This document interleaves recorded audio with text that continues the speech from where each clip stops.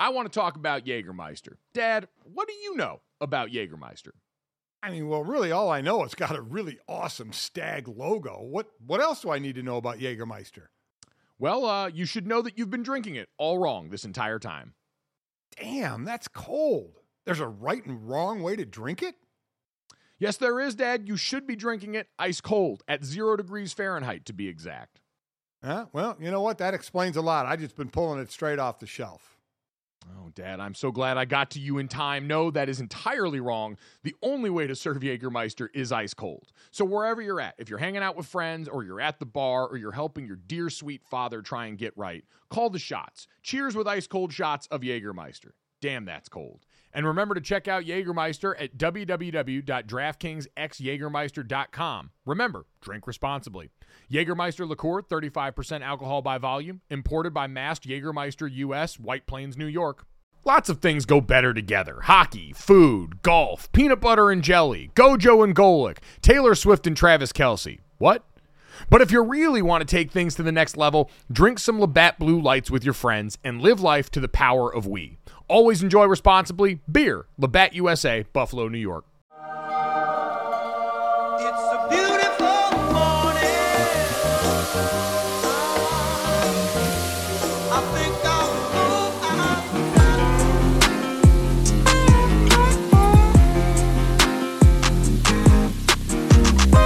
What's up, everybody? Welcome to Gojo with Mike Golic Jr. That is me. With me, as always, super producer extraordinaire, Brandon Newman. Brandon, what's going on? Nothing much, Mike. Happy to be here on a Tuesday. What you got for us today? We got a great show for everybody today here. A lot of news about the San Francisco 49ers out here. So Rob Guerrera, who is a podcast host over at the Gold Standard 49ers Podcast Network, Stats, know him from my ESPN days, used to work with my dad on Mike and Mike, is going to stop by and give us a little outlook on one of the teams that just lost this weekend. Mike, there's a fan on that I have to turn off. All right, you can turn that fan off, Brandon. I wanted to ask you before we got to any of that, though, what text message – have you gotten a text message recently, and I feel like as a married person there's a pretty high chance of this, that just sort of derails your day because it forces you to think about something that you like hadn't really comprehended in a while? Oh, my gosh, Mike. Michelle hit me with one of those today talking about how much we're paying for this new daycare in Florida, but she compiled that with what we're eating for dinner and something else, and I was like, this is all just too much. So, yeah, that's the perfect way to think about it, because it was sort of like a pill pocket when you're trying to give a pill to a dog, and so you wrap it in a bunch of other things, and then you drop that in the middle of it. I was sitting around today in my family's group chat, and people were talking about stuff for the Super Bowl, and my brother was talking about how Gardner Minshew could potentially win a Super Bowl ring as the backup quarterback for the Philadelphia Eagles. Then the conversation of those pictures of the Kelces, as we've talked about, the Eagles and the Chiefs, the first brothers to play each other in the Super Bowl, Jason and Travis Kelce, who both were teammates at the University of Cincinnati together back in the day. And the NFL's main Twitter account sent out the picture of the two of them in their uniforms. And out of nowhere, my brother just tweeted, my brother who played tight end at Notre Dame, we were teammates there at Notre Dame together, goes, I just realized that Mike and I are the food stamp version of Travis and Jason Kelce. Oh. And that one really stopped me in my tracks and reminded me of what my life path had been like, as opposed to the life path of two people very similar, but much like I always said, we were the Costco brand Long family, because Howie played in the NFL and was a Hall of Famer at D-line. My dad played in the NFL for 9 years, but was certainly not a Hall of Famer. You've got Radio Kyle, who's one of the most freakish. That is true. Throw that in there. 2 Radio Hall of Fames, actually. And then you've got, Kyle and Chris, who are both freaks of nature, top-end first-round draft picks. And then you've got me and Jake, scholarships. I like the idea of the food stamp version because you need it. It's not that it's not great. It's just not gourmet. You know what I mean? Some of the things there, the government is allowing to give you for free, subsidized in sorts. And also Jake played tight end at Cincinnati as well. So I just can't get that out of my brain either. The crossovers are really unnerving. And again, if you spend too long thinking about it, you're going to feel kind of sad. And so we won't do that. Instead, we will ask you guys to download, subscribe, rate, review our podcast, not the Kelsey Brothers podcast. Although do that one too. They're good podcasts and we want to see everybody succeed. Leave us a 5-star rating, leave us a review, and check us out on the DraftKings YouTube channel as well. Speaking of Super Bowls, Mike, we're getting to the dry area, so time to bring up Today in Sports History. Oh, wow. All right. Interesting. I enjoy Brandon Newman, who will occasionally, randomly, and in no way, like structurally, bring up either random holidays on a given day or the random sports day fact of the day. So what do you got, Brandon? Mike, this one just hits perfectly. On today, January 31st, 1988, well, you weren't born, you were cooking at this point in time, right? Yeah. Okay.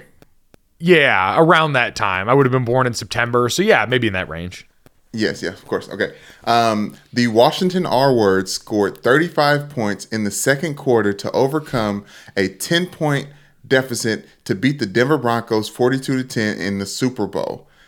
MVP Doug Williams passed for 4 touchdowns and recorded 340 yards passing. And I just wanted to put that out there because obviously Doug Williams, one of the first prominent black quarterbacks that the NFL ever saw, first black quarterback to win a Super Bowl.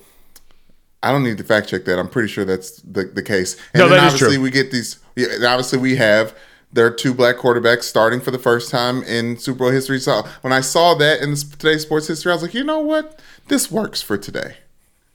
No, big time. And you saw earlier this year, I think they did a piece on the Eagles lineage of black quarterbacks. You know, you go all the way back to Randall Cunningham, Donovan McNabb, Michael Vick, that's led to this point. So yeah, absolutely a culmination for a time where being a black quarterback in the league is really part of almost the majority at this point when you look around at a lot of the faces that are quarterbacking in this league. Alumni of Grambling State, one of the first HBCU, obviously quarterbacks in the NFL. So he did a lot. He did a lot for all of us. So shout out to Doug Williams.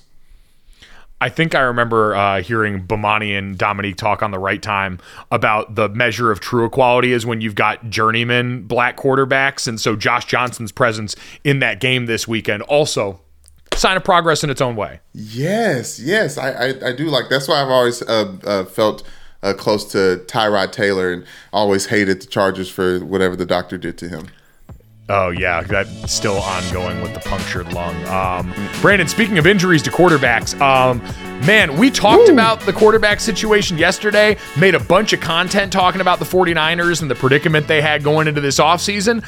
That just got even tougher as we got the news yesterday that Brock Purdy suffered a torn ulnar collateral ligament in his throwing elbow, the injury that took him out of the game, brought him back into the game, but rendered him pretty much unable to throw. And now the quarterback situation for the Niners looks like this. Field Yates, ESPN NFL analyst, put this out.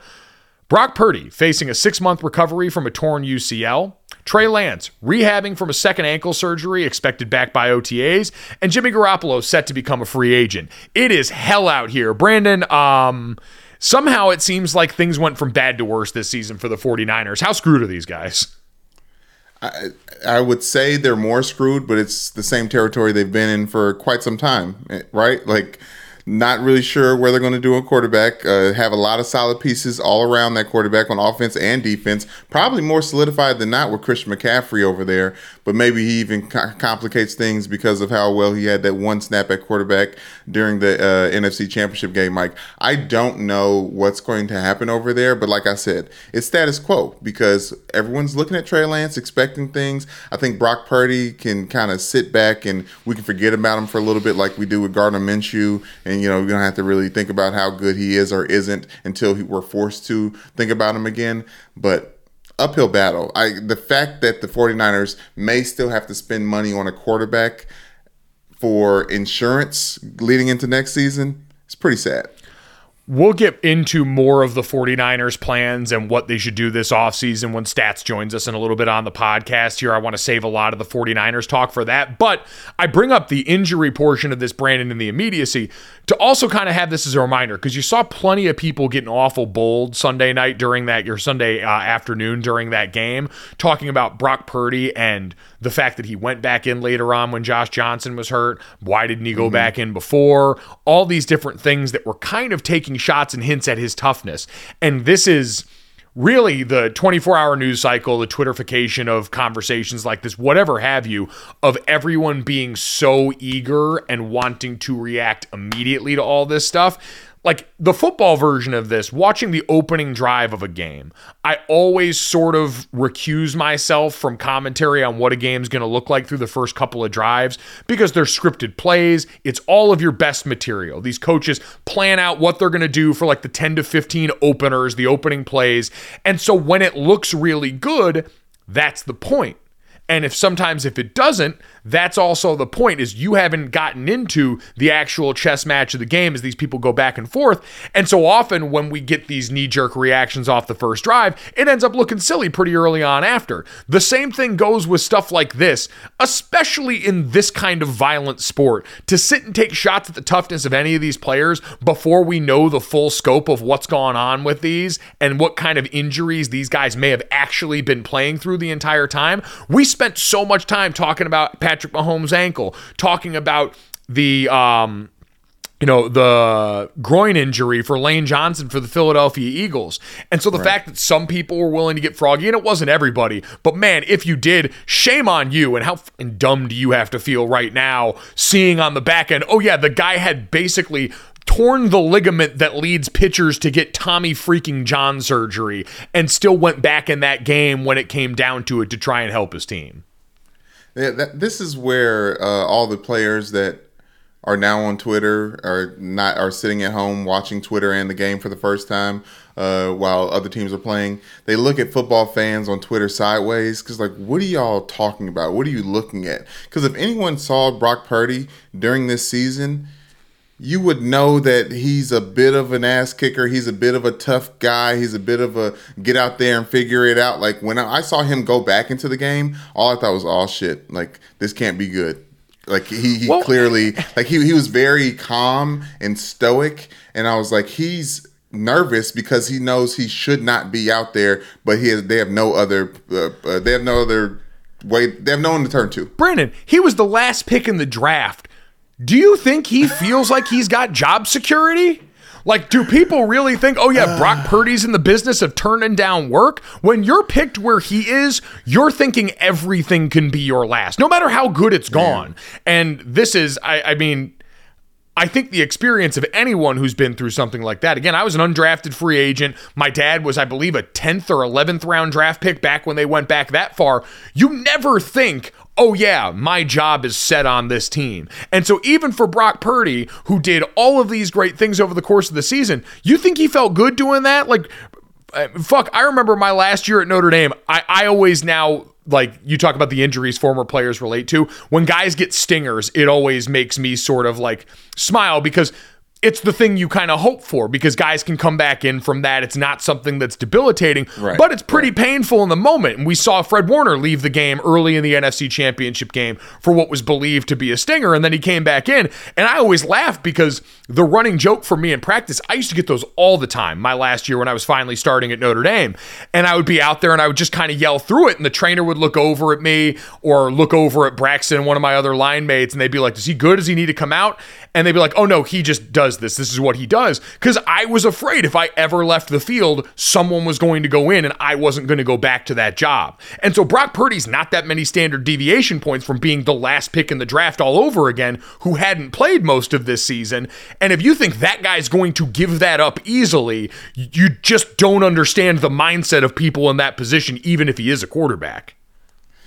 Yeah, I mean, I can speak to that too, Mike. When I first started traveling in any real way at Notre Dame, I tore or pulled my groin, and the medical staff at Notre Dame, God bless them, they were like, listen, we're not going to tell the coaches. We're going to wrap you up. We're going to make sure you travel. We're going to do X, Y, and Z. And I had to play against Army in Yankee Stadium, the first time I played at all at University of Notre Dame, and we're watching the film the next Sunday, and Coach Elston, the D-line coach, is watching the film. He's like, "Newman, are you hurt?" And I was like, "Well, a little bit, Coach." just a little bit. Oh my God. Yeah, it's the things that most people would never know and that you can't admit when you're out there. Because once you're out there, you're there. And however got you there, we see it happen all the time. It happened with Baker Mayfield last year. We almost did it with Jalen Hurts this weekend where he's airmailing some passes and we forget he's got a banged up shoulder. So it's the difficulty in that position that always is interesting to watch people judge. In its own way, it was kind of the story we talked about too with what happened with Joseph Osai, the player that had the late hit out of bounds on Patrick Mahomes, and watching the response from Pratt, his teammate, the linebacker, who kind of got aired out when that audio of him walking into the locker room being critical of Joseph Osai was out there. I saw since he came out and said, I wasn't a good teammate in that moment. He feels badly and he apologized for that. But it's another one of those where it's hard not to put yourself in that position of having seen a teammate go through that or having been on really both sides of that equation. Because for Pratt, part of the comment was this might be his last year because of the contract realities. You saw a lot of guys grappling with their mortality with their current team. Mike McGlinchey, the right tackle for the 49ers, was pretty emotional talking after about, yeah, this is the reality of the game where you don't just get to keep running it back with the same group of guys every year. There is this roster turnover because of those. And you saw a player in the Bengals case react poorly to that reality because the mistake of a teammate in that moment looked like it had cost them the game. And then later on, cooler heads, you kind of realize like, oh yeah, we all have a hand in how that goes. And this guy's going to have to go through hell, so we better rally around him the way guys like B.J. Hill did to try and protect him from what's going to come at him from outside this locker room. Yeah, that was great to see, Mike, because at the end of the day, we can fight with family, and I think there's some reality to that too. And obviously, there's a little bit of distinction or a difference when it comes to NFL teams. Like, it's more of a coworker situation, but even with coworkers, Mike, everywhere, like you fight with coworkers, you can stand firm, you have your opinions, but it kind of has to be all love at the end of the day because we have to work together and try to get to the same goal. It's a little bit different in the NFL, out from the brotherhood that you find in other places in football, but also when it comes to, like you said, the roster's getting changed over, like. Pratt was like, this is my last year here. Like, this was my last run with this team that could be, quote unquote, big dogs in the AFC, to quote Joe Mixon. Like, not everyone has an opportunity to run it back. Yeah, and there's a lot of guys who early on in their time in the league, when we talked to Ahmad Bradshaw the other day, guys that come in, and I remember I talked to Ramon Foster about this, who's an offensive lineman for the Steelers for a whole bunch of years, coming in and going deep in the playoffs early in your career and then experiencing a drought on the other side of that. Guys all come to that realization at a different point that, oh, it's really hard to just make the playoffs in that league, let alone to get near a Super Bowl, let alone to get near the ultimate prize. So when you got those opportunities, they're hard to come by. But it's so you can understand the rawness of that. It's what happens when you get the cameras that close to going into the locker room like that. I get it was outside the locker room, but anything proximity to that right after the game, like you said, I don't know the relationship that those two guys had on the team. Part of the reaction to these situations is also, too, knowing how your teammate is. Like, if you got a teammate that you know is the guy that slacks off on details, is the guy that's been missing stuff, but so talented they put him out there anyway because you want him out there, and he's the one to mess up, the reaction's a little bit different. The reaction might be a little bit more like, man, come on, like, this is why we've been on you about this other stuff, versus if you know you got a teammate that does all the right stuff and then made a mistake in the moment. We've all been there. We've all been some version of that if you play athletics long enough at any level. And so there is also that difference person to person. It seems like, based on the response we've seen by and large, Joseph Osai seems like a guy who's loved by the locker room. But to your point, we shouldn't know that either. That's family business. And if they want to rally around and present a united front to the outside world and say, bleep anybody that wants to bleep with our guy, I love that. That's the way it should be. And if there's a different conversation inside that locker room because of the relationships they know and have in there, then so be it. That's for them.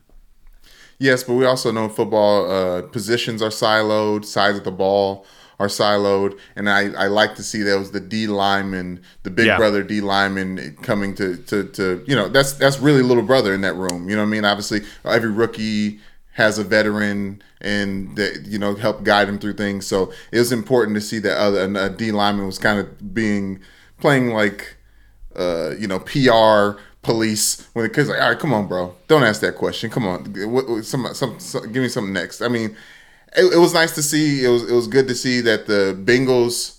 This is what Charlotte was talking about. Remember, Charlotte came on and talked about how the Bengals and they loved each other. They loved their teammates. Joe Burrow says he can text anyone on the team to ask what they're about to do in the event that is mandatory. There's something different about them, and maybe that's where all this heartache comes from too. Yeah, I think anytime you care about something and care about the guys in the locker room, and for a lot of the teams that make it this far, you do because you've got strong bonds in that locker room. You do because it matters as much as it does to everybody. So a lot of emotion on display in that game. Certainly was tough to see, but that's a huge part of the game, and it's what happens when it matters to you here.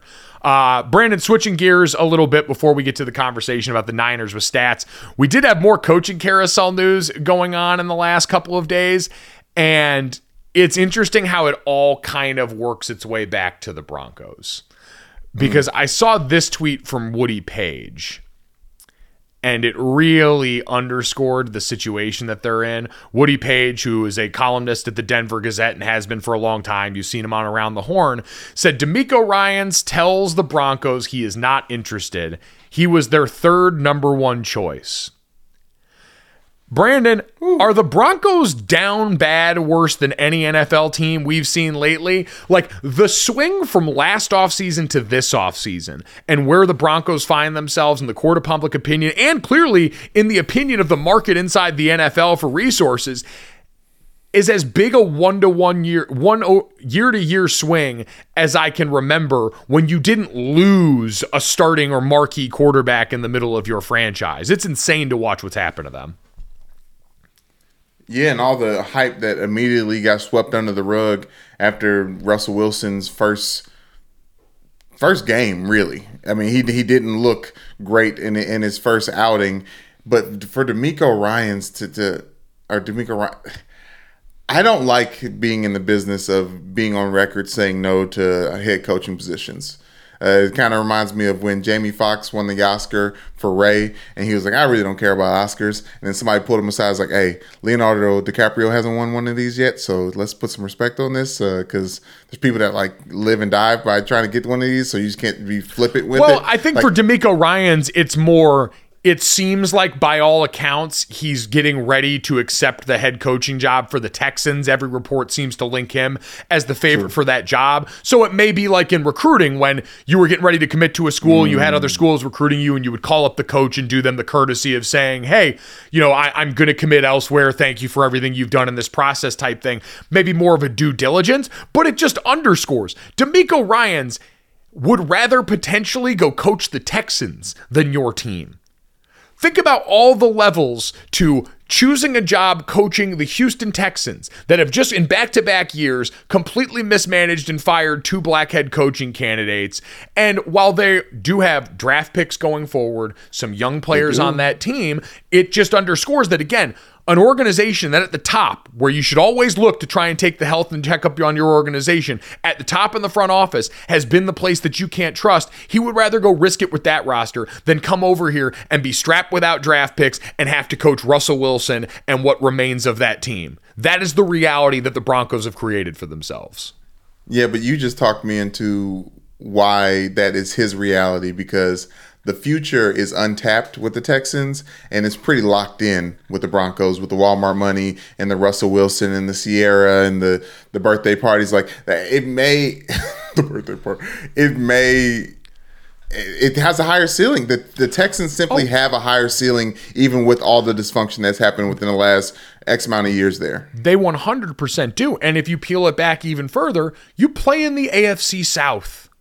Ooh. And I understand we think the Jags are moving in a really good direction and Mike Vrabel's always coaching in the Titans, but an infinitely more winnable divisional than the AFC fucking West where you'd be coaching with the Broncos. But again, if we time travel back to this time last year and what the Broncos were supposed to be, the AFC West supposed to be the new Thunderdome in football as far as divisions go. We were talking about could all 4 teams make the postseason from this division because the Broncos had this offense that was supposed to do what the Bucs did when they plopped Brady in there. Oh, you've amassed a bunch of weapons. You've got a really good defense on the other side. We will plop this Super Bowl future Hall of Fame winning quarterback in here and we will prosper. And now, because you mistimed the calculation on that so badly, you are plutonium in the NFL coaching hiring sphere right now. Like, they had their president or whoever flying back out to Michigan to talk to Jim Harbaugh weeks after he had already said, yeah, I'm happily staying at Michigan, or, excited to coach Michigan for the time being this year and beyond, whatever the statement was.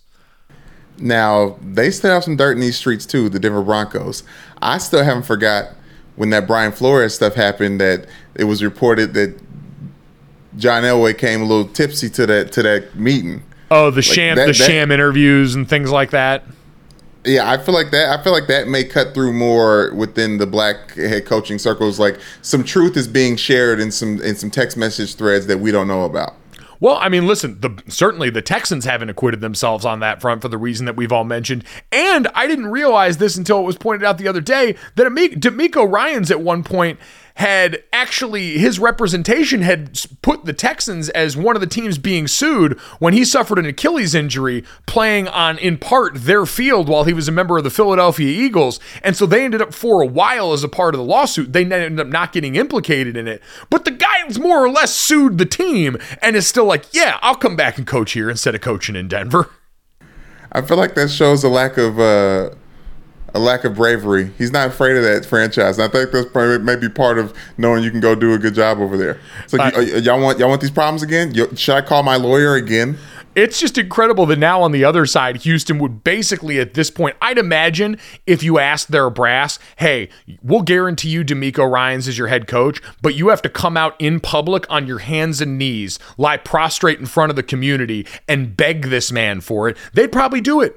Because they're not really in a position of power here. D'Amico Ryans has all the juice right now. So if he wanted them to come out and publicly beg, I think that's how badly they want him despite all of that. Does Kyle Shanahan feel great, like, giving the juice to all of these coordinators year in and year out? Like, is he the good luck Chuck of head coaches for these coordinators? Well, I mean, obviously Bill Belichick used to be. Sean McVay kind of had sniffed at it for a quick, but like, it seems like Kyle Shanahan is constantly putting people in their forever homes. You know what? That is something that we will talk with stats about here, about what they do next at D coordinator. Kyle Shanahan having a little bit of the Midas touch there. I did want to finish off this coaching conversation, Brandon, though, with a quick look at the hire that was made after we talked yesterday, because we talked about Kellen Moore being let go, the mutual parting of ways with him and the Dallas Cowboys. And that conversation that the Chargers asked to have with him very quickly turned into them offering him the job and Kellen Moore being announced as the next offensive coordinator for the Los Angeles Chargers, who have parted ways with Joe Lombardi this offseason. And Brandon, football-wise, this makes sense, right? We've looked and said, for Kellen Moore, what an opportunity. Dak Prescott's been, we talked about, a very good quarterback, top 10 on his best day.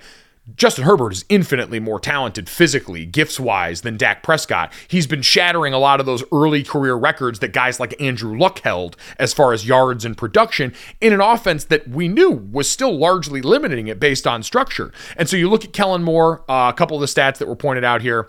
The Chargers called design pass on 68% of their plays, the second highest rate in the NFL behind the Bucs this last season. The Cowboys called design pass on 54.6% of plays, the sixth lowest rate in the league. So a lot more balanced, which Austin Eckler fantasy owners, if you aren't already the happiest people on earth, prepare for more of that. But also the Cowboys under Kellen Moore were 11th in their rate of explosive plays, which is either a 10-yard run or a 20-yard pass play, while the Chargers in the last 2 seasons were ranked 30th in the league in explosive play rate. That's been the thing that's missing. Shots down the field that we want to see this quarterback and those receivers like Keenan Allen and Mike Williams be able to take on a more consistent basis. Yeah, I feel like I'm interested in seeing how Kellen Moore elevates with a talent like Justin Herbert. Like I want to get into the conversations of we don't know who to give the most credit to because there's been such a jump. And it'd be interesting to see Justin Herbert take a jump, like somebody who a lot of people think is one of the top 5 best quarterbacks. A lot of people even closer than that in the NFL. I don't believe the Chargers, and it's a lot of decision making outside of the quarterback position since Justin Herbert got there that has put them in the position that they're in. But Kellen Moore there. You know what it is, Brandon? It's sort of one of those prove it seasons now for Justin Herbert in a way. Maybe not prove it as much as it is the Chargers are going to try and start to do and have been what we've talked about a lot of good franchises with hot top quarterback picks do. We're going to start to make sure that we take away any reason that there might have been for your lack of high-end production or our team's lack of high-end production in the ways that we wanted to. So you've drafted offensive linemen with high-end draft capital in the last couple of seasons. You obviously have the 2 monster receivers, and when healthy, the defense has a lot of really good guys there. But now the next step is everyone's been critical of your offensive coordinator, saying schematically you're not pushing the ball downfield enough. So now we're going to try and add that from an offense that we saw when they had their quarterback healthy was one of the most explosive and productive in the league. Yes, but I think this year is actually the put up, shut up year for Brandon Staley, which it puts that's probably the reality. Moore, right, like puts Kellen Moore in an interesting position because if he's fighting for somebody else's job and his own reputation, the Chargers are, like we've said, in a division that they're not expected to win. They're like the Vanderbilt in the SEC or Kentucky in the SEC. Like they're not expected to be the top of that division while Patrick Mahomes is still doing what he's doing. And you expect that, the Denver Broncos could possibly get it right at some point in time. And the Vegas Raiders are going to get Tom Brady. Like, I don't think that the Chargers are in any position to have to win now. Oh, I disagree entirely. They might be done. They might be. Well, I think they're at their wits' end with Brandon Staley at this point, though. I think the expectation is they should be the second best team in the AFC West.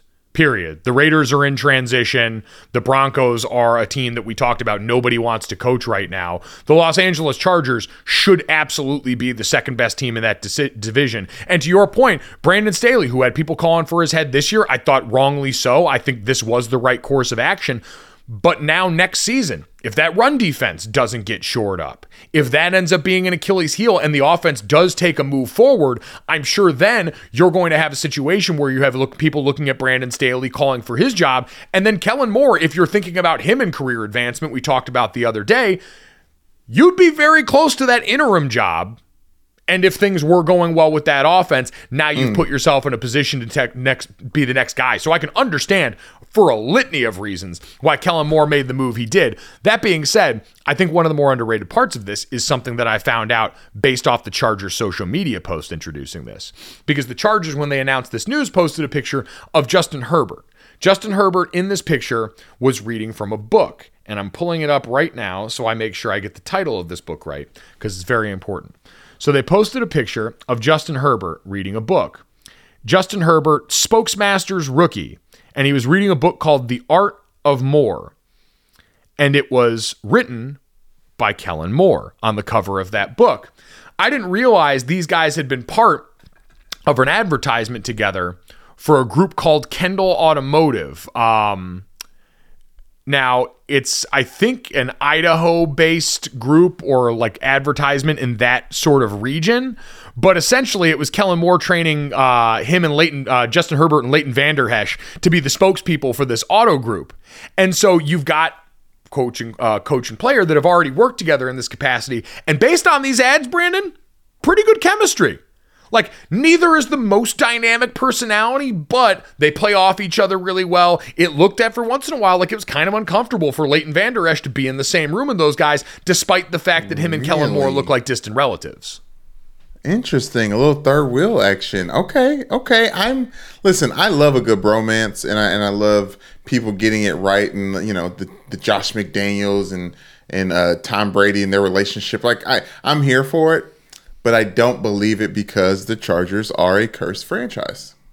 That is what he's going to have to overcome. But they are giving themselves a good chance by having a coach work with his quarterback in a very public advertisement. Because Brandon, as we know, and we saw a lot of the people that were conspiracy theorists about the refereeing in the AFC Championship game were pointing out that the Super Bowl is being played at State Farm Stadium in Glendale, Arizona, and you've got Andy Reid and Patrick Mahomes, who are the stars of the State Farm ad series, where Andy Reid's drawn on everybody's faces. I don't subscribe to that theory, but it does underscore that success at a high level can often be tied to making sure you've got that cohesion on and off the field. Okay. See, it does make me think, though, what other coach and like quarterback accommodations or coach and player conversations I'd like to see in advertisements. Like the fact that we missed out on Cliff Kingsbury and Kyler Murray being the center of a Call of Duty ad campaign feels like malpractice from everybody involved. Yes, I absolutely. And like some type of reference to homework. Yes, missed opportunity for sure. Right. Like the ad was all there if everybody could sing Kumbaya. Clearly that relationship wasn't in a great place because Cliff doesn't work there anymore. But like Kyle Shanahan would be the perfect spokesperson for that Safe Flight windshield repair company that will just come there and automatically on the fly replace Safe Flight repair, Safe Flight replace. Like you could just have him and all his quarterbacks there in the Safe Flight commercial. They'd be the perfect ad spokesman for that. Okay. I'm seeing where you're going. And now my mind is jumping around. So I thought of a couple other ones here. I was looking at a lot of the playoff teams. Now, Kevin O'Connell and Kirk Cousins seem like they'd be coming to hand you pamphlets to talk about their Lord and Savior, Jesus Christ. That does seem like their general tenor. Some type of vaccine, your body, your choice conversation. But yeah, continue. Yeah, a plant-based vaccine.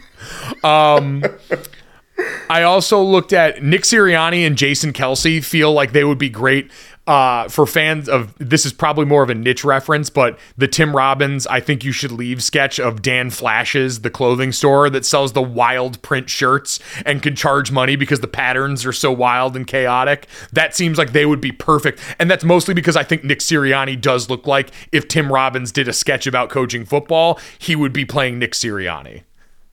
That is true, and that's fair. But you may be thinking about the other Kelsey brother when it comes to flashy shirts. I know Jason likes his graphic tees. I think I was thinking about Mike Tomlin and Kenny Pickett.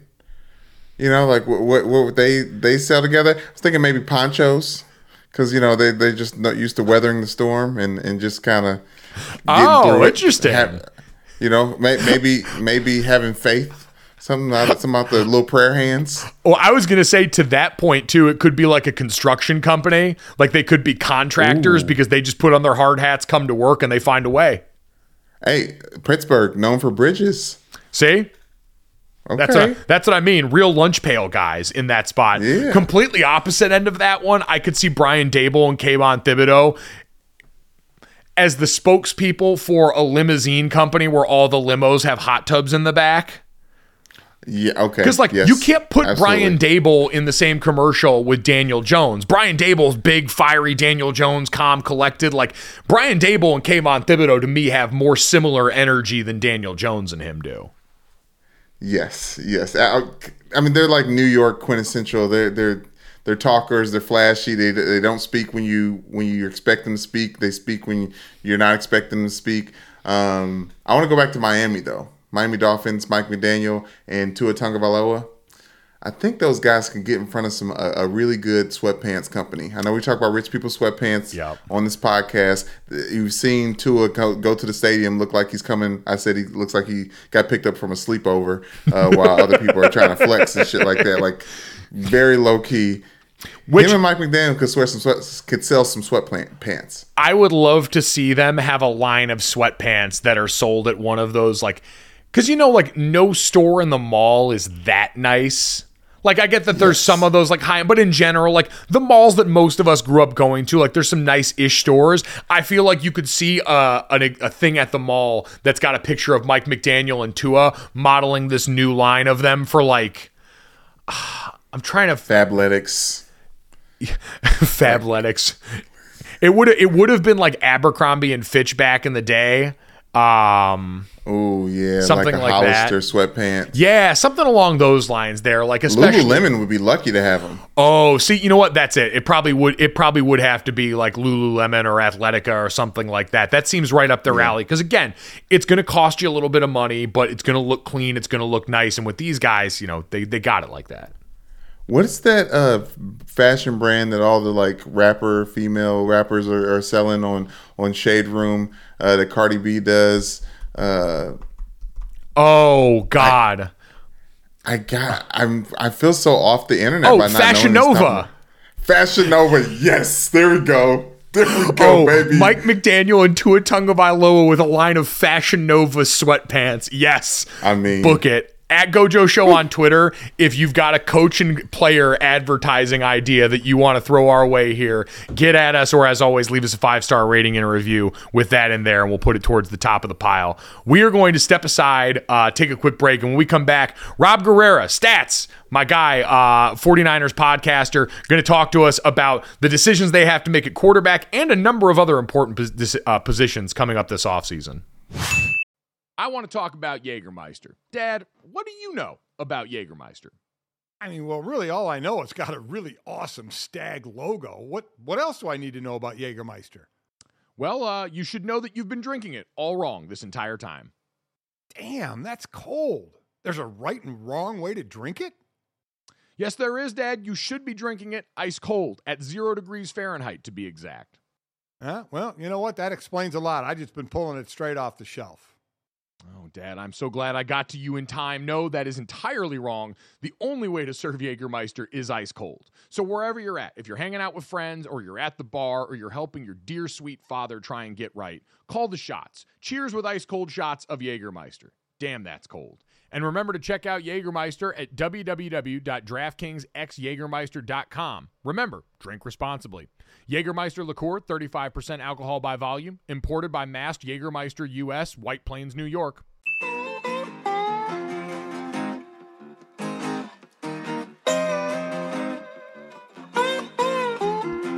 All right, we got lots of 49ers in the news coming off this weekend, and I saw one man on Twitter fighting the good fight in defense of those 49ers here. Rob Guerrera, I know him as Stats back from our ESPN days.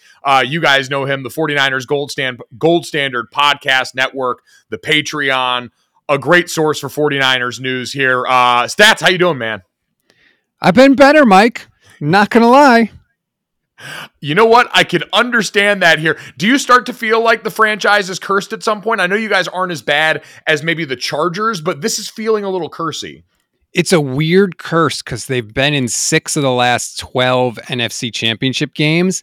But at the same time, you can't help but feel like some force out there, the football gods, destiny, fate, is just has its heart set on denying the 49ers a Super Bowl championship. Yeah, and in dramatic fashion, again, an injury at the quarterback position. I've heard Kyle Shanahan now described as Sisyphus pushing his boulder up the hill without a quarterback for all of eternity in the NFL. But coming off this weekend, Brock Purdy gets hurt in the game. We find out now that it is a tear in his UCL, that ulnar collateral ligament, the Tommy John ligament up there that people talked about with Josh Allen. So when you heard that, knowing what looms this offseason as far as decision for the 49ers quarterback room, what was your first thought? My first thought was, here comes Tom Brady, because I just don't think that Kyle Shanahan can go into another season just hoping, right? Hope is not a strategy. I really do think that he went all out to get Matthew Stafford. That was really plan number one. And when that didn't happen, I think that he and the Niners brain trust just said, we have to do something. And then lo and behold, they move up to number 3. They ultimately take Trey Lance. I think they're in a similar position now. I don't know how, if you're Kyle Shanahan, you can go into next year and say, I hope that Brock Purdy is healthy. I hope that my other 23-year-old quarterback is healthy, coming off a major ankle injury that required 2 surgeries in the offseason. I just don't know that that's your best path going forward. And we know Brady's out there. And unlike Aaron Rodgers, you don't have to give up anything to get him. You just have to pay him. And if both sides are willing, they'll find a way to finagle that one. And how does that work? Because I think a lot of the reason people bring up Rodgers is certainly there's always been this thought of style-wise, fit-wise, running the things that Shanahan does, having the mobility that Aaron Rodgers does. How does all that work? And what we've seen from a Kyle Shanahan 49ers offense potentially with a guy like Tom Brady, who we saw this season, not one for contact, certainly not one for moving around if he ever was. Yeah, I'm interested to see how those kind of styles blend. Also, Kyle likes to control his quarterbacks like you're playing Madden on Xbox, and Tom Brady likes to have a lot of control himself. So I don't know necessarily if that union is going to match up, but I think that both sides are at a spot where they say, look, we need each other, right? If we're going to make one run at this thing, we have to be able to find a way to work together. But you're right, the 49ers offensive line is shaky at times at pass protection, and Tom Brady less and less can stand in there and take contact. So I don't say it's like automatic Super Bowl favorite if Tom Brady goes there, but you certainly feel better than you would if it was just Brock Purdy or just Trey Lance. Is there any part of this season, because so much of this focus is going to be on the quarterback, and as great as he even was, is there any part of the trade for Christian McCaffrey where there's a little bit of buyer's remorse now, knowing what you gave up and understanding that you still fell short because of the position that we always said was going to be at the heart of whatever the 49ers ceiling ended up being? I don't think so, because he totally transformed that offense. They went from scoring 22 points a game before he got there to scoring 30 points a game after he got there.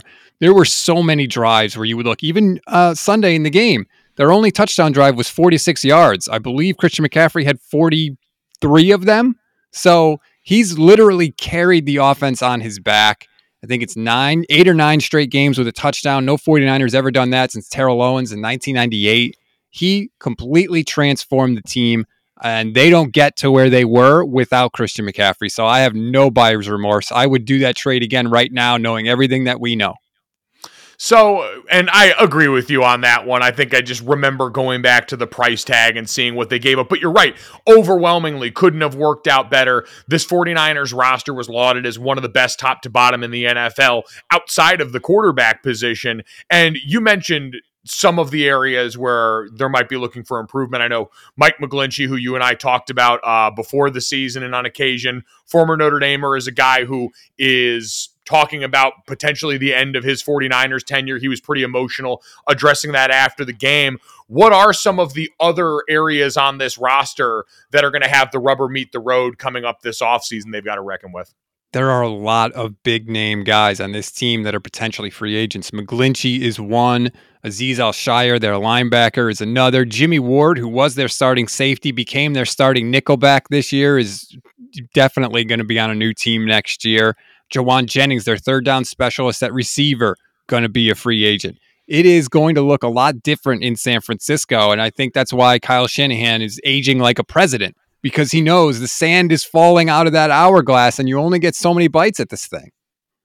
Yeah, Kyle Shanahan, I do really feel for on that front. What would you say outside of quarterback is the biggest priority then for them this offseason? If you're talking about trying to do in some way, shape, or form what we've seen the Kansas City Chiefs do in adjusting their roster when guys came up for payday, certainly what this Eagles team that's heading to the Super Bowl has done over the last handful of years as well, what would be the priority as far as trying to maintain as much of the core as you can around the quarterback spot?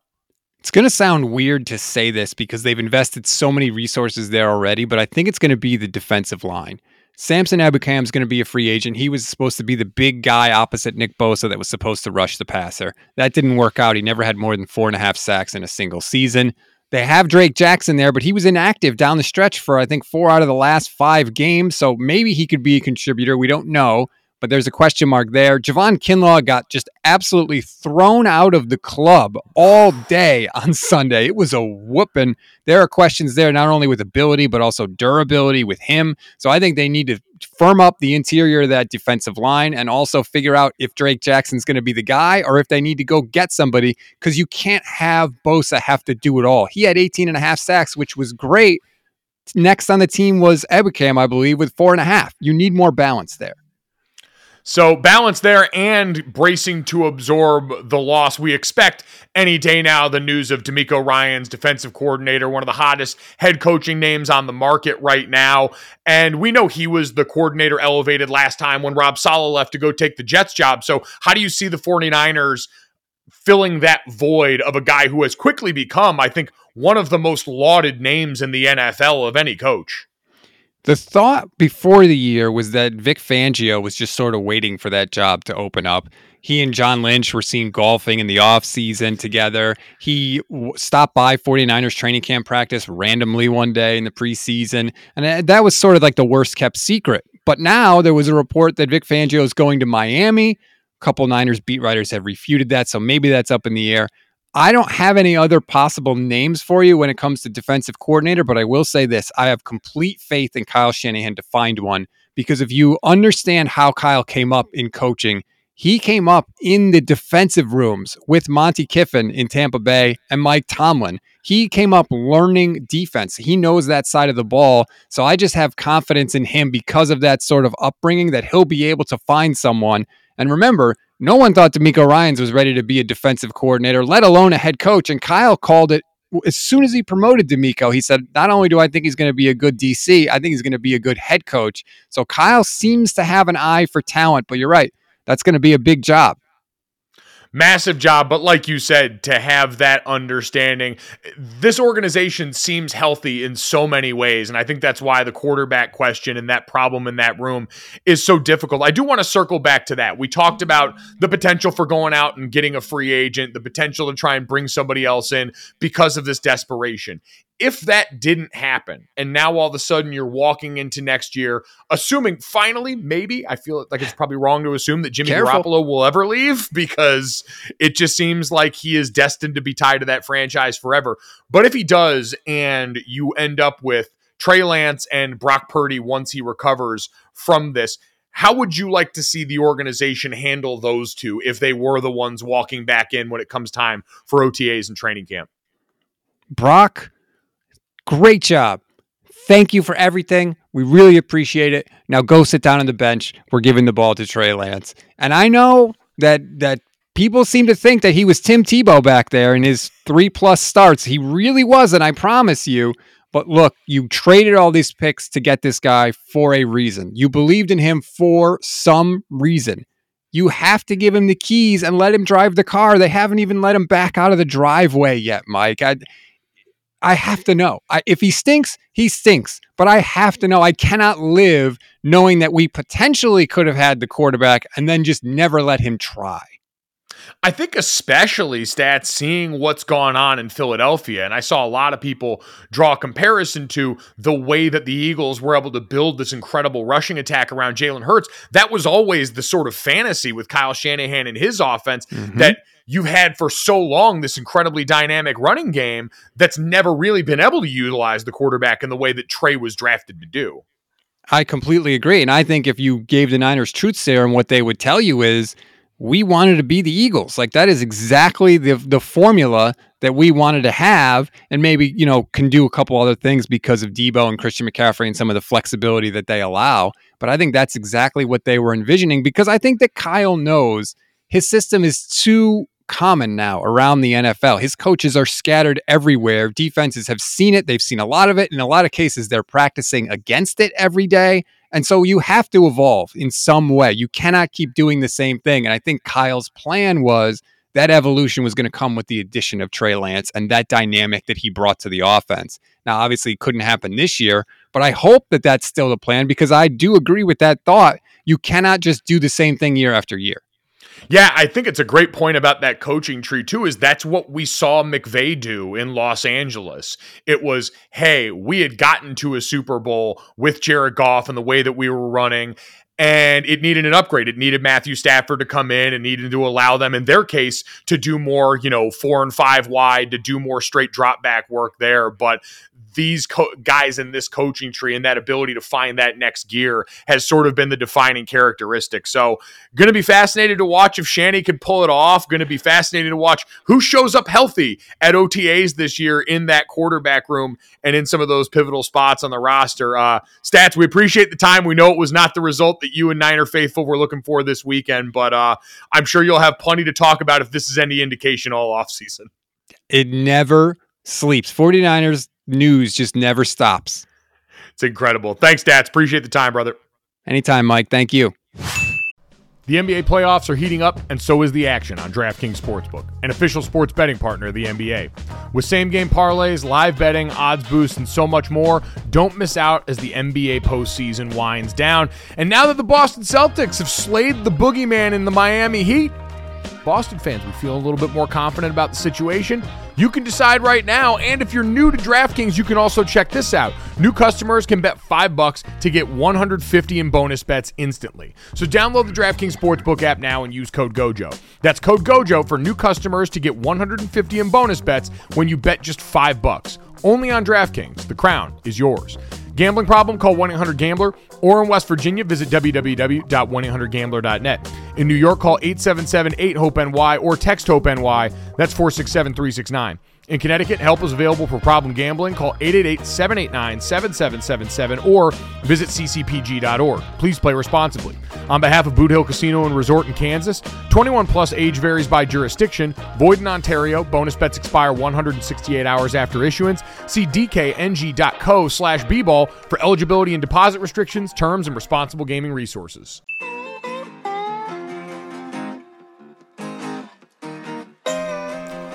Brandon Newman, I ask, do you know what time it is?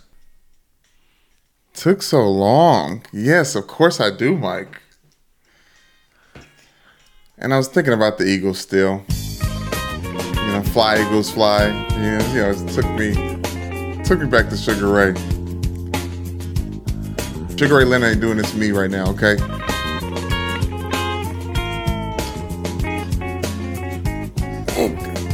The Ray guy got there me. Okay, ready?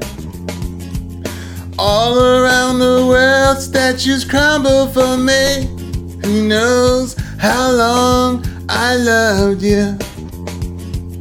Everywhere I go, people stop and they say, 32 years old, my Ravens got rested soul. This, that, and the third. Put your arms around me, baby. Put your arms around me, baby. This, that, and the third. Put your arms around me, baby. Put your arms around me, baby. This, that, and the third. Did you call them Sugar Ray Leonard when you introduced them? Oh, sweet Jesus. If you enjoyed that choral and vocal expertise from Brandon Newman, make sure, as always, you download, subscribe, rate, and review Gojo wherever you get your podcasts. Leave us a 5-star rating and a review and tell him what a fantastic job he's done on This, That, and the Third. As we get to, Brandon, 3 quick stories to finish off the day on for This, That, and the Third. Wanted to start off, and as always, we make the note, spoiler alert. Brandon and I have started watching The Last of Us on HBO. It has almost single-handedly reignited appointment viewing, especially on Sunday nights. And we're caught up on episode 3. So if you have not caught up to that point, if you have not started watching the series yet, if this doesn't interest you, spoiler alert, right here. Move yourself on here in the podcast and go to the next part of This, That, and the Third. But Brandon, episode 3 might end up becoming one of the best episodes of television I have watched all season long. According to the directors, the showrunners on this one, this was a bit of a departure from the video game that's the basis for this series. The characters of Bill and Frank were in the series, but in there, one of them had already died. They played a very different role in the entire process. And so in this episode, we got to explore the relationship between 2 characters that aren't necessarily tied into the main adventure with Joel and Ellie, played by Pedro Pascal and Bella Ramsey. And it was one of the most moving television episodes, pieces of film that I have ever seen. And the fact that they were able to create a love story between these two men in the middle of a larger show's narrative, where we're going to go on and have the show be about a million other things, and to do it inside an hour and 22-minute episode was one of the more impressive feats that we have seen. Nick Offerman plays the role of Bill. Frank is played by Murray Bartlett, who just came off of White Lotus season 1, playing Armand in that show. And they were, Brandon, incredible to me. What did you think of this episode? Were you as moved as I was? Because I spent a lot of time at the end of this episode, like, ugly crying. Mike, I saw a lot of people saying that they cried during this episode. The director, if you spent that 15 minutes waiting for them to talk about the episode after the episode, which you need to do, by the way. Like, if you're not sticking around and watching the bonus content, are you even HBOing? Hey, talk to your dad, because I believe he admitted that he does not stick around for that kind of, like, what are you doing then? But yes, Mike, he said he watched the episode 200 times and he's cried every time watching it. And I was like, I was confused at when people were crying, like during the episode. If I can be honest with you, the one time that I was probably got emotional was when, a spoiler alert, they were able to grow some strawberries and taste them for the first time. Yeah. Like, that was adorable. That was pretty moving to me as someone who loves strawberries. I was like, oh, I can just taste those things. So you were moved by the taste of strawberries and not someone choosing to end their life on their own terms, the Romeo and Juliet style love in which they take themselves out at the end, the notions that were brought up during this, like Nick Offerman offering up, I was never afraid until I found you, because even in the middle of all the chaos of the post-apocalyptic world, they were able to create a life with each other and grow love in the middle of all that. Like, none of that moved you? Listen, it was beautiful. It's great to see some character arc jammed into one episode for this show that is very, very scary when it comes to the mushrooms that are dealing in taking over people's brains and bodies. It was nice to have enemies that weren't infected in this episode, again, spoiler alert. But for me, Mike, ever since This Is Us became a very popular show on television, I was like, writers have steroids in their scripts by being able to jump around timelines. Like, it's just simple as that. Like, it's more intriguing when you are able to see something built up and then slowly piece up how that story has got there. But this one, Mike, was kind of wrapped up all into one, and that's why it was so perfect, like a little mini series within it.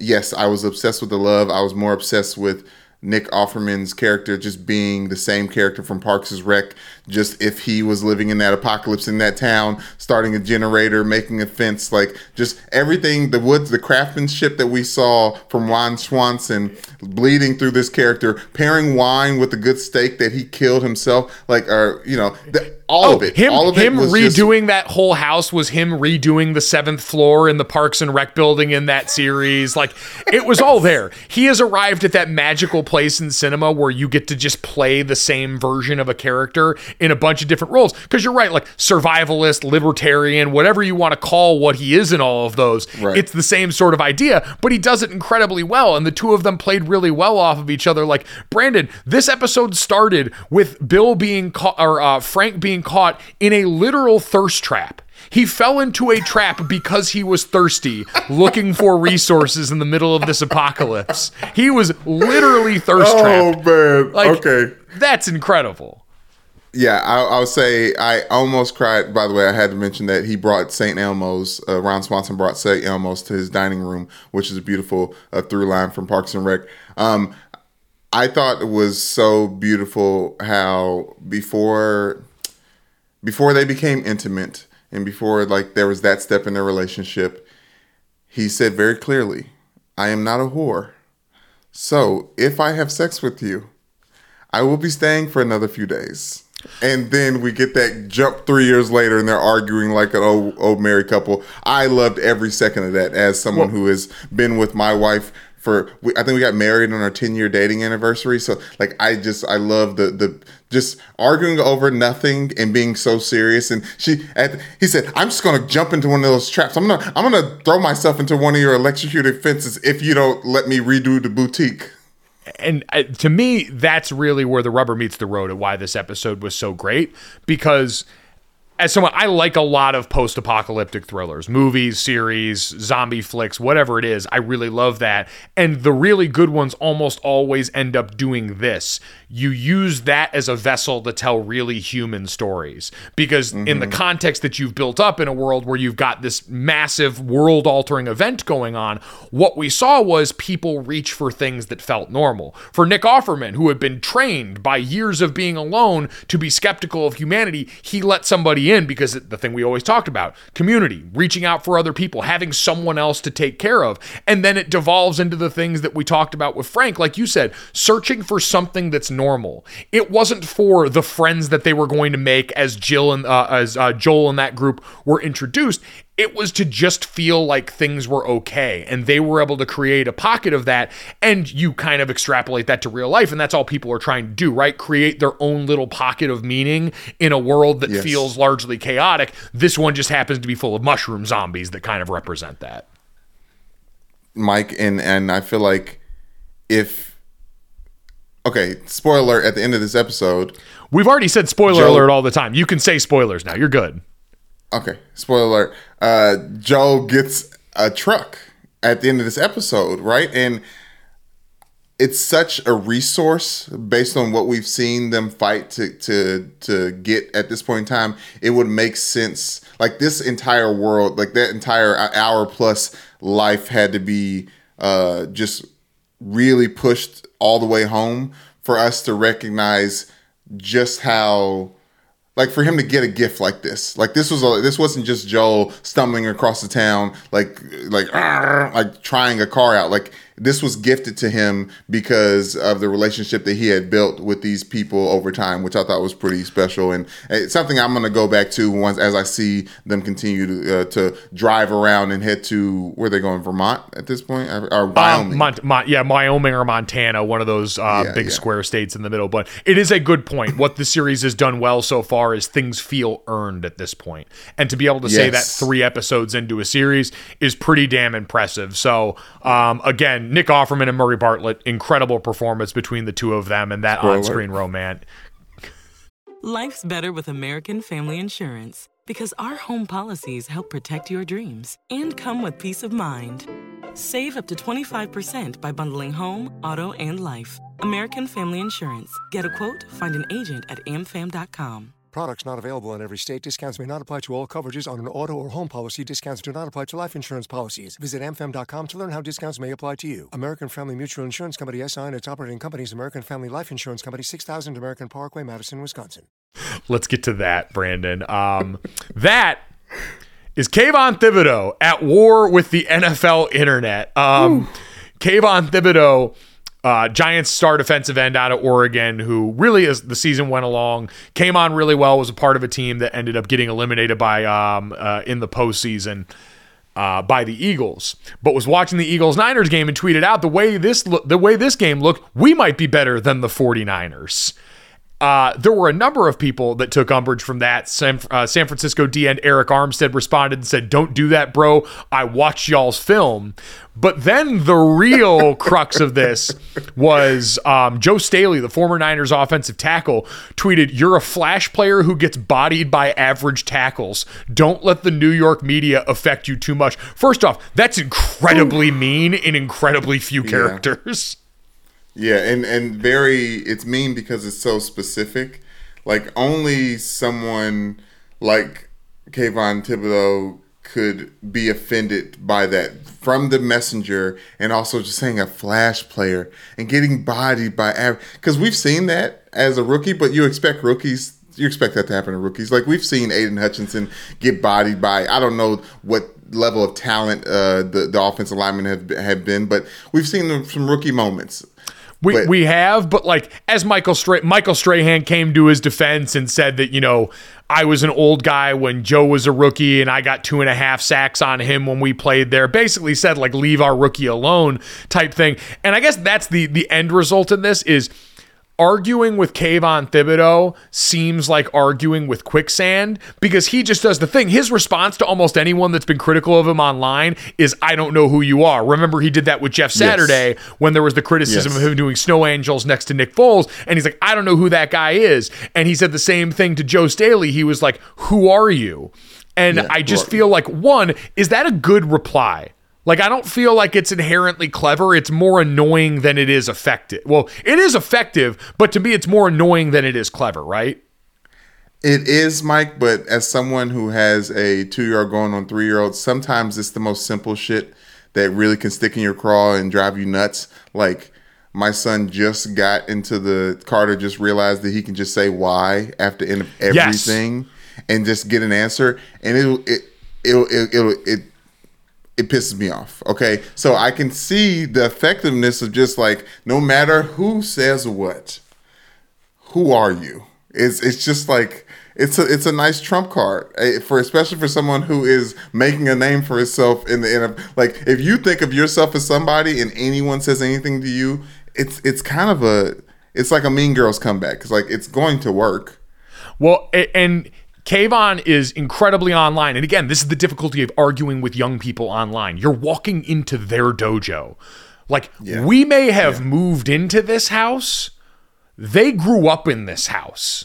Like, you moved into this in the middle of your life, as did we on Twitter. These kids were born in this shit. Molded by it. And so when you have people like Eric Armstead who said that, Kayvon's response was, you're watching the Super Bowl at home just like I am, but then said, but you balled out, bro, like, great season. He does the same thing that every internet commenter does, which is when pressed, ultimately ends up then going to kindness and talking about this. He did it with Micah Parsons. He said something slick like that. Micah Parsons called him out and he asked him, what country are you in? And Micah said, I'm in America getting ready for the Pro Bowl. What about you? And then he went to the congratulations. He said, hey, catch a cold. I'm an alternate for the Pro Bowl type thing. Said, I'm going to be there supporting you. So it's the constant bit of online jujitsu that Kayvon Thibodeau and his peers are masters of, which is why it's just not worth talking to them on the internet. But, Mike, I like this version versus the Juju Smith-Schusters of the world who was doing basically talking with his TikTok dance moves, which I did not like and I wasn't a huge fan of. Like, I prefer the cowardice, oh, he actually spoke to me, let me shout him out because I like him, the type of energy versus like, I'm going to dig deeper by doing more TikTok dances until I get traded. See, I disagree. I think in modern social media, doing it on TikTok is letting your pads do the talking. Okay. I can't. Yes, I agree. And that's such a great point, but it was ruined by you saying Tic Tac because it's the oldest shit you possibly could have said. I was so pissed. I tripped over the finish line and now I'm going to get roasted. I don't know if Gen Z listens to podcasts or not. So if you do, leave me alone. I'm sorry for my transgressions. Let's get to the third and talk about someone with way bigger problems than me on TikTok, Brandon. The Dallas Zoo keeps losing animals. They're not good at being a zoo. The most recent news out of this comes in the form of the Dallas Zoo discovering Monday that 2 primates were missing from their habitat.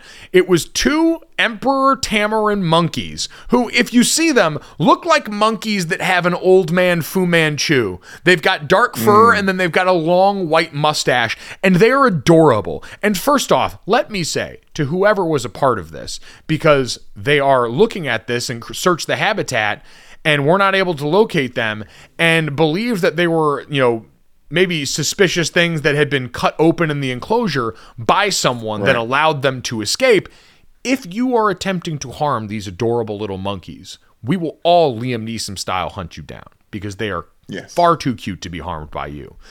But second off, for the Dallas Zoo, this is now a string of very concerning developments, Brandon. So back on January 21st, an endangered vulture was found dead with a, quote, suspicious wound that is still under investigation. And January 13th, there was an investigation by the police into fencing that apparently had been intentionally cut at the habitats for the clouded leopards and the langur monkeys. One of the clouded leopards escaped on Friday, January 13th, and was eventually found in the zoo. Has this zoo made a very dangerous enemy? Because this feels like too many things in a row to be an accident. Yeah, this is like reminds me of when you were watching Breaking Bad. At one point in time, you're like, okay, how is he still getting away with this? Like, this activity, you can't. How can you account for this by just saying he's up to something nefarious? Someone owes someone who's very important to the Dallas Zoo, and these animals are being taken. These animals are being held hostage for ransom. Hopefully it's some off-brand. There's plenty of like weird exotic petting zoos in Florida or in Texas and Oklahoma, all those places. I feel like you need to start there. The FBI needs to go look at those backyard exotic animal exhibits and see where the paperwork at. See, this is like the Tiger Kingification of normal zoos, because when we think of normal zoos, we think of them kind of being above that fray of chaotic behavior and antagonistic behavior between rival like animal sanctuaries or whatever they were called in the Tiger King. That's what it is. Yeah, animal sanctuaries. Yeah, I mean, but it looks like they said they're stolen. They were stolen. People wanted these monkeys. They let them out. They took them.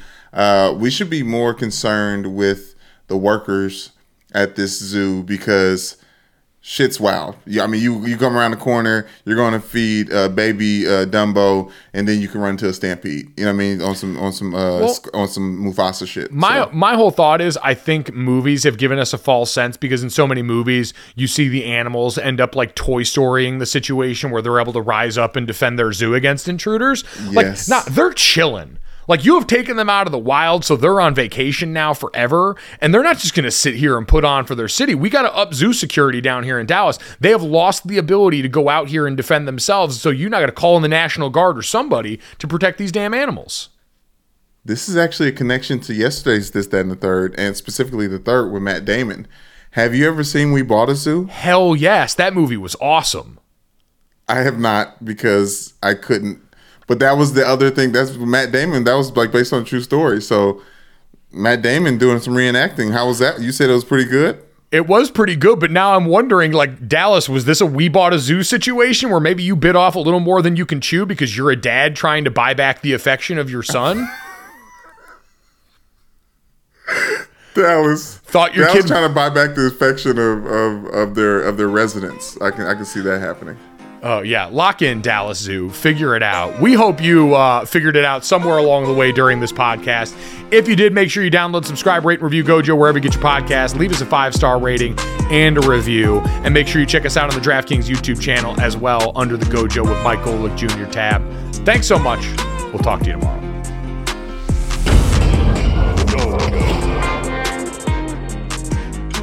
Boom. Money in the bank.